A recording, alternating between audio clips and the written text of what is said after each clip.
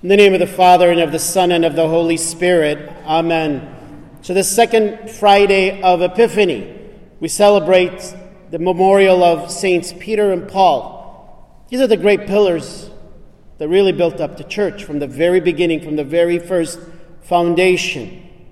And this is an important time for us, all of us, to come together as we remember them.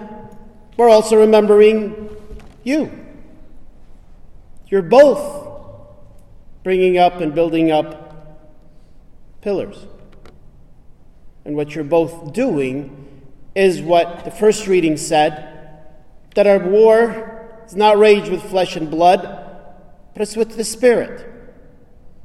What you have dedicated your lives to do is to make Christ known, to allow the Spirit of God to be alive in the youth as well as in everybody else, that Christ himself is with us.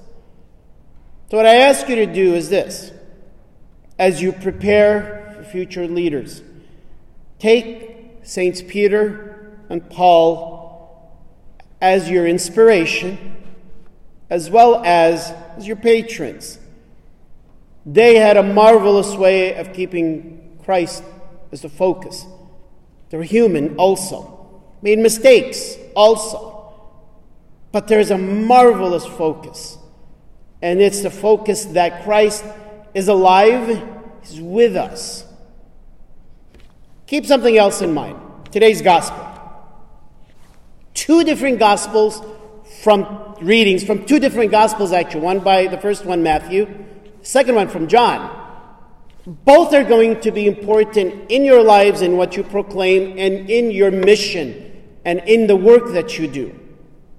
First half, it's all up here. It's the head, it's the understanding, it's the intellect, it's the creed, it's the belief, it's what we are basing everything that our lives are based on. Jesus asked the question, who am I? It's up to us to answer the question in every generation.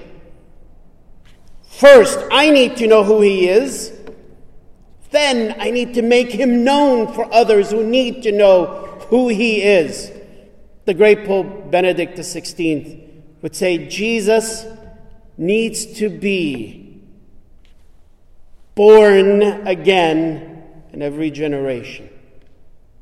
Jesus needs to take on a flesh at every generation. Except he's not going to be born in a manger. Through faith, he's going to be born in us. We become the manger. We become the walking instruments of Jesus Christ. So that's the question that needs to be answered. Who's Jesus to you? Who's Jesus that you're proclaiming? So Jesus is the Son of the living God. Jesus is the Son of the living God. Jesus is alive. Jesus came to save us. Not like some who would say, well, he was like a prophet. He was a good guy. He's a really phenomenal historical figure. And he's all of that. But flesh and blood cannot proclaim who Jesus is. But the Heavenly Father, whose Spirit is alive in us and alive in the church, we need to proclaim and not be afraid that Jesus is with us right here, right now, in the Eucharist. That's why we adore him as we proclaim him. Second half. Do you love me? First half, here, understand. And love begins here as well. It begins in the intellect. If I don't know you, I can't love you. But now that I'm beginning to know Christ, and as we begin to proclaim Christ, where is he here? So Jesus asks us the question. Jesus wants us to ask the question to those who are proclaiming him too. Do you love me? See, it's not just about knowing Jesus or just about a creed. It begins there. That's the base. But on top of it, we build also. Because Without love, there's no life. And we can fall into the temptation of keeping Jesus only here in the intellect.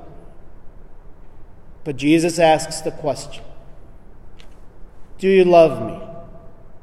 So how do we answer the question? Yeah, of course, Lord, of course I love you.